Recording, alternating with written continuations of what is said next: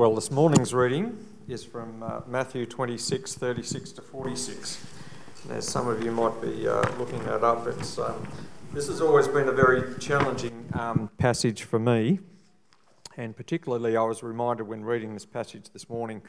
I've just recently arrived back this week from Indonesia, and I was working with a crew over there last week in rather extreme conditions, and after a particularly long day, and as the sun was setting, I turned to one of the young guys and I said, "You must be looking forward to having a sleep," because I was, apart from showering all the black dust off myself. And he looked at me and he said, "No, security."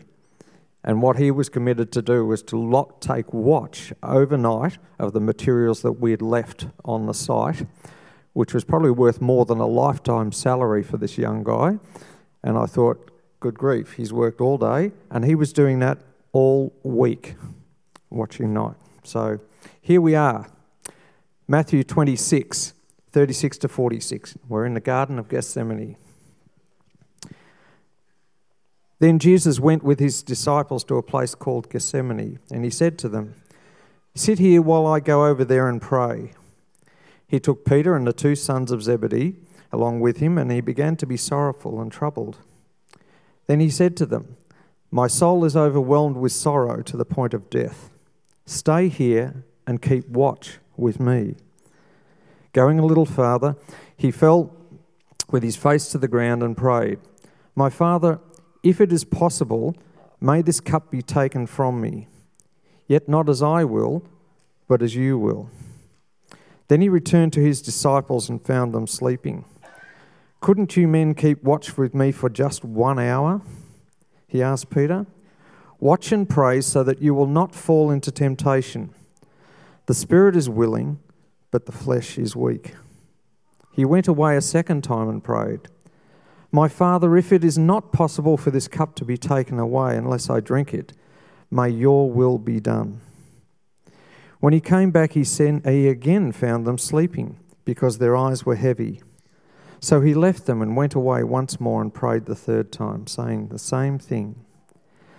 Then he returned to his disciples and said to them, "Are you still sleeping and resting? Look, the hour has come, and the Son of Man is delivered into the hands of sinners. Rise, let us go.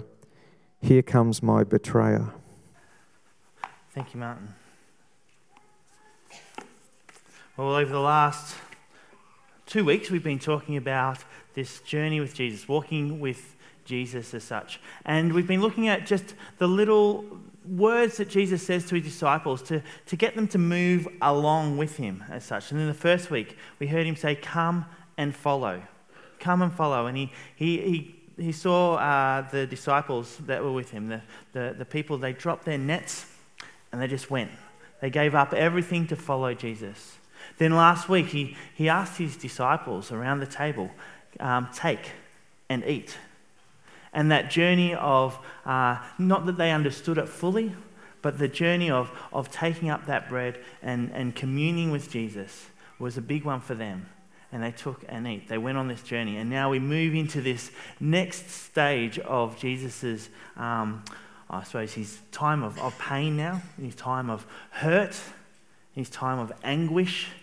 And he asks them to watch and pray. It reminded me of the old joke. What do you say if you're caught sleeping at your desk? Amen. I had a confession. Okay, we're getting there. I had a confession time. Confession time now. I was leading the youth group at Heathmont. I had this interim sort of time. Mark Purser had just left, and I came in as the youth pastor. And we used to do these wonderful prayer mornings for the kids, for youth, from year 7 sort of up to young adults, and they'd come at 7 o'clock every Friday morning. There'd be 20 plus youth praying from 7 till 8. They'd come when they could. They'd leave when they needed to get to school or whatever. Parents would drop them off, and it was fantastic. It really was great. But it was 7 a.m, so it's pretty early. And I must have had a late night one of these nights before, because I got to the prayer time and I'd set it all up, and the kids started coming in, and it was really great. But all of a sudden I remember it going quite quiet, and I'm thinking, oh, what's going on? And I sort of didn't hear much praying happening or anything like that. And I sort of had to jolt, because what I'd done is actually I'd fallen asleep during prayer. So these poor kids have been praying, and I'm sitting there I must have been in some sort of prayer-like position. I sort of opened my eyes, and there's like 5 kids left in this in this space. And I'm like, oh no. And so I sort of casually said, and we thank you, Lord, amen. And no one came to me and said, Pete, you fell asleep during prayer. But there might be some people here that had kids in that stage. I don't know. So I don't know. No one ever said anything to me. Maybe it wasn't. But from our reading today, I sort of feel a little bit justified. If the disciples had fallen asleep, then one time I fell asleep. That was not so bad. Maybe they should have come to in the garden there. Maybe they should have just gone amen to Jesus as well. But truth be told, Jesus' command to his disciples to watch and pray in the garden, it shouldn't actually have been that difficult for them. It shouldn't have been a difficult ask. Yet, I think we all find that the command to watch and pray is actually harder than it just sounds. It's actually not as easy as it sounds. If I ask the question, do you think you pray enough? Most of us would answer, I could probably pray more. Because we know that prayer is important. We know it. We understand that prayer is important. Sure, we could all pray more. So as we think about, and as we probably relate to the disciples in this story, in the final moments of Jesus' life, we find Jesus giving us a command. Watch and pray. How are we going to do that? How are we going to watch and pray? So we're going to look at what it means to watch and pray and look at 2 reasons why we need to do just that. So let's pray and we'll start looking into the scripture. Loving God, we pray that this morning that we'll be alert to you speaking to us. That we'll be attentive not just to your word but to your spirit moving. That we will be able to, especially in this week leading up to your death and resurrection, that we'll be able to know you more, understand you deeper, and hear from you. Amen. Now, for the most of Jesus' life, as we read through Scripture, we find Jesus as this compassionate, this powerful, this loving, this wise man. We don't often hear of Jesus struggling with sorrow. We hear about it through his tears as he weeps for his deep friend Lazarus, and we hear that he was deeply moved and troubled in this scripture, in that scripture, John 11. But here we find Jesus struggling with sorrow as well. In Matthew 26, verse 37, it says, he took Peter and the 2 sons of Zebedee, James and John, along with him, and he began to be sorrowful and troubled. He was sorrowful and troubled. So Peter, James and John, they were the 3 inner circle of Jesus, I suppose. We met them in the first week 2 weeks ago when we saw them called by God off their fishing boat. These were the 3 that were chosen by Jesus to come to see the transfiguration when he was up on the mountain. And they're the ones that came into the room with Jesus at the raising of Jairus' daughter. These were 3 that were close to Jesus. It would seem that they were his inner circle of trusted confidants and friends. So it's no coincidence that in Jesus' greatest time of need, his greatest trial, I suppose, he takes his closest, most trusted people. The ones that he's trusted the biggest parts of his ministry to, and he brought them to the garden. Jesus didn't ask Peter, James and John for a stack load of advice or a few words of encouragement. Jesus just wanted his friends there. He just wanted them to watch and pray. Perhaps we can learn a little bit about pastoral care from this. We don't need to come alongside people all the time in their time of sorrow and trouble to give them the answer. We're not to be the advice bank, dishing out advice that has been deposited into us over time. Sometimes that's necessary. But rather, Jesus asked the disciples, watch and pray. And perhaps that's some good advice for us as we care for people. He says to them initially, my soul is overwhelmed with sorrow to the point of death. Stay here and keep watch. Overwhelmed with sorrow to the point of death. That's a pretty deep sorrow. It's a pretty intense word. I wonder if someone said, hey, can you just wait over there And just keep watch. Just pray, because I'm having a real struggle to the point of death. You're thinking, I want to make sure this person is covered in prayer. I want to make sure that they're okay. It says, keep watch with me. Jesus doesn't necessarily say watch and pray. He just says, keep watch. Keep watch. What does that mean? What does he really want them to do? Just to stay there and sort of look out for him, maybe? He knows he's going to be betrayed, so is Jesus asking them to be bodyguards, sort of standing there as the bouncers so that no one comes along? Maybe. But maybe if that was the case, he might have taken all of the disciples. Was Jesus just telling him to stay with him? Keep watch? Does he just need the company? Well, Jesus removes himself then and actually moves away to pray, so maybe not.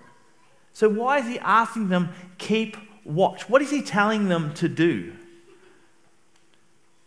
Perhaps Jesus is seeking something more than just them having open eyes. Because I think Jesus is asking them for an alertness to the presence of God in that situation. Jesus is asking them to be attentive to God in the time of Jesus' greatest need. I think Jesus was seeking his friends to be his greatest prayer advocates, interceding with Jesus. Because in this passage we hear the same thing 3 times. First he says, keep watch. Then in Matthew 26:40 he says, you couldn't keep watch with me just for 1 hour? And then he goes again and he says, keep watching and praying. The same verb, to watch. When you hear the same thing being said 3 times, we need to take note of it. We need to take notice of it. This verb is important. Watch. Keep watch. Watch and pray. I think Jesus is giving us some insight to the disposition we should be taking when we pray. Be alert in prayer. Be ready in prayer. Be prepared to hear from God when you pray. Be expectant. Expect God to do something when you pray. I used to coach Jasper's basketball team when he was just young. He started basketball when he was real young. He was only sort of 5 or 6. And I used to coach the under-8s team. And it was a whole lot of fun and a whole lot of frustration all at once, because you could get onto the court. In the team that we had, the under-8s, the coach was allowed to be on the court. And so it was constantly sort of shepherding and herding these kids into the right positions on the court. But I always say to them, you've got to keep alert. You've got to be attentive. Otherwise, if you're not, you might get a ball in the head. Because often I'd find the kids with their hands down their pants or their hands in their shirt and everything. And so all of a sudden the ball would come to them and they're sort of stuck like this. And the ball's they're not going to be able to catch. They weren't able to keep alert. They didn't keep watch. If you keep watch, if you don't keep watch, you're going to miss out what's coming towards you. So in prayer, keep watch. Be expectant. And we can get a better insight for us when we see Jesus come back to the disciples and he addresses them and says, keep watching and praying. Keep being alert in prayer. And he says this, why do we need to keep alert in prayer? He says, so that you may not enter into temptation. The spirit is willing, but the flesh is weak.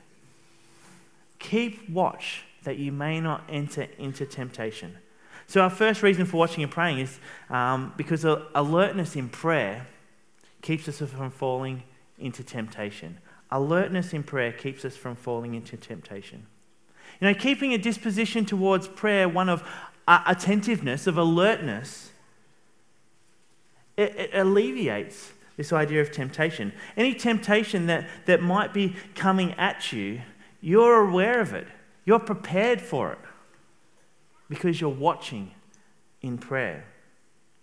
It may mean that you won't be tempted to gossip when you see the opportunity to. Or it may mean that you won't actually tell the lie. You'll speak up for the truth when it would be easy just to cover over something with a little lie. It means that you won't be tempted to take a dicey decision at work that compromises your faith.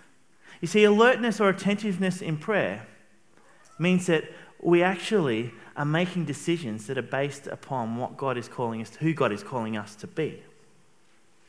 And alertness or attentiveness in prayer can also mean that it means we have a continual attitude of prayer. And we've looked at that in Colossians a little bit.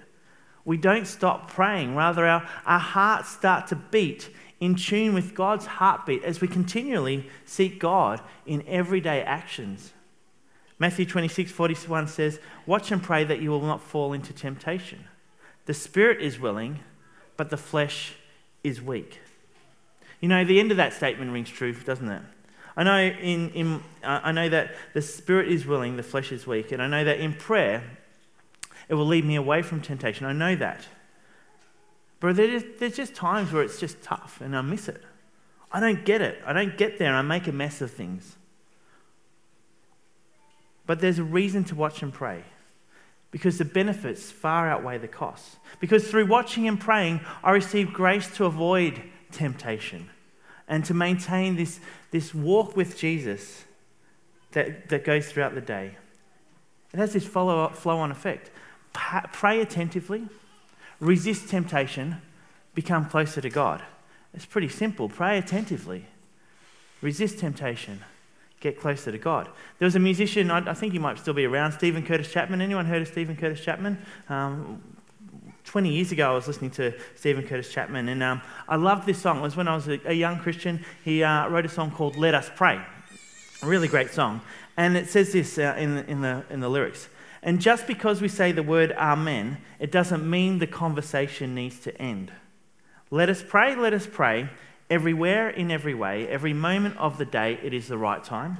Let us pray without end, and when we finish, start again. Like breathing out and breathing in, let us pray." See, prayer is continual. It can be continual. Prayer that is attentive prayer is constant prayer. Our lifestyle becomes prayerful. We have an attitude of prayer. A breathing out, breathing in type prayer. When we move from place to place, we're seeking God in prayer. We're asking God for direction. We're thanking God for provision. We're exhorting God to speak into situations. And we're stopping to listen to God as well in response. It doesn't stop. Prayer doesn't stop. You know, there's times where prayer is more specific and we come with a group of people when we sit and pray. There are times where we stop and we pray that we sort of impact our lives and that sort of thing. But our very disposition, it can actually be set to prayer. Paul tells us in 1 Thessalonians 5:17, "Pray continually, like breathing out and breathing in. Let us pray." That's attentive prayer. Jesus, in his time of temptation, showed us exactly what attentive prayer looks like. For 40 days and 40 nights, Jesus was in the wilderness and he was fasting. And we can assume that he's praying, he's seeking his Father's will for his life as he starts ministry. After 40 days, Jesus is hungry, understandably. And in Matthew 4, verse 3, that says, the tempter comes and says to him, if you are the Son of God, command these stones to become loaves of bread. Now, after 40 days of no food, that sounds like a pretty good proposition, doesn't it? Nothing better than the smell of a fresh loaf of bread. Yet Jesus, who had just been with his Father for the past 40 days, Jesus knew that this wasn't something that was for him. He knew that the tempter was just trying to trip him up. And Jesus uses the scripture through his prayers to counter the tempter's advice. 3 times he does this. Would have been easy for Jesus to go, well, I'll just grab these loaves of bread because I can do that and enjoy a meal. But Jesus' attentiveness to his Father meant that temptation was not going to cause him to stumble. So Jesus in the garden comes back to the disciples after this first time and he gives them this warning, stay awake, be alert. And that's what Jesus asks us to do as well. It's a warning that he gives us. Stay awake, be alert. Because prayer isn't always easy, is it? I wonder if you ever get distracted in prayer. I'm sure that there's many of us that don't get distracted in prayer. I do. It might be the smallest things, and all of a sudden your mind started to wander in prayer. I don't know if you have that. It might be just a bird outside, and all of a sudden you're thinking about what's going on outside. I heard someone say at one stage that when you are distracted in prayer, add that into your prayer. So if you get sort of mind wandered about something, just add that to your prayer. And if something goes somewhere else, add that to your prayers. It's not a bad way of doing it. There was a conversation between two pastors, and one of the pastors was lamenting how difficult it was to pray. He went on to assert that he doubted whether anyone could pray the Lord's Prayer without allowing their mind to wander. The other pastor sort of disagreed. He said, of course not, I could do that. And the first pastor said, okay, I'll bet you a horse that you can pray. You can't pray through the Lord's Prayer without your mind wandering. Now, I'm going to trust that you're going to be honest about this, but you go for it and do it, and I'll give you a horse if you get through. The other pastor began to pray, Our Father, who art in heaven, hallowed be thy name. And then he stopped. The first pastor said, well, why are you stopping now? What's the go? He said, you're right, I couldn't do it. When I got to hallowed be thy name, I began wondering if you're going to throw a saddle in as well. It's hard to maintain a disposition of alertness all the time, isn't it? But it's so important. We heard when we did our series on Colossians, Paul exhorting the group to devote themselves to prayer, being watchful and thankful. You find that in Colossians 4 verse 2.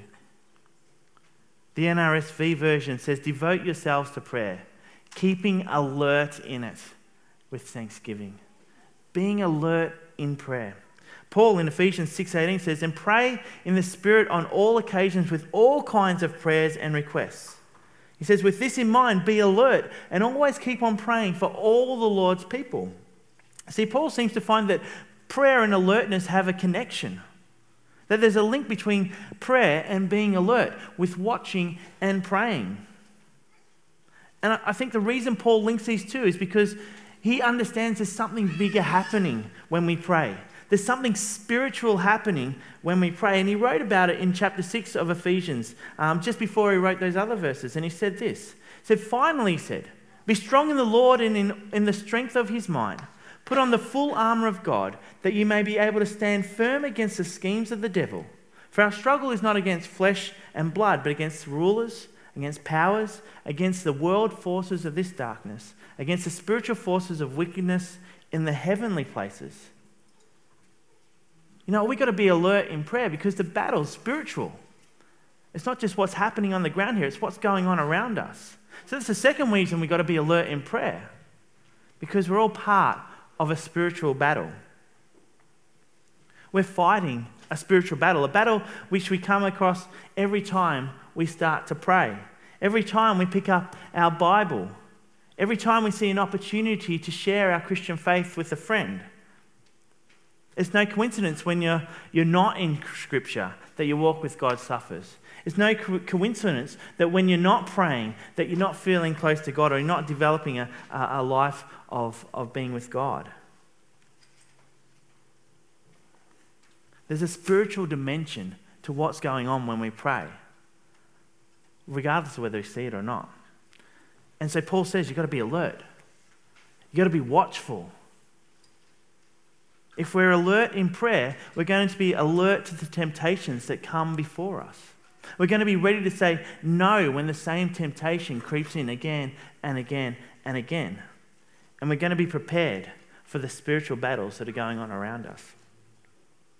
National Geographic ran an article about the Alaskan bull moose. And the males of the species, they battle for dominance during the breeding season. And they literally, they sort of run at each other with these massive antlers, and they just go bang into each other. Like, pretty crazy way of doing things. But their antlers, they're huge antlers.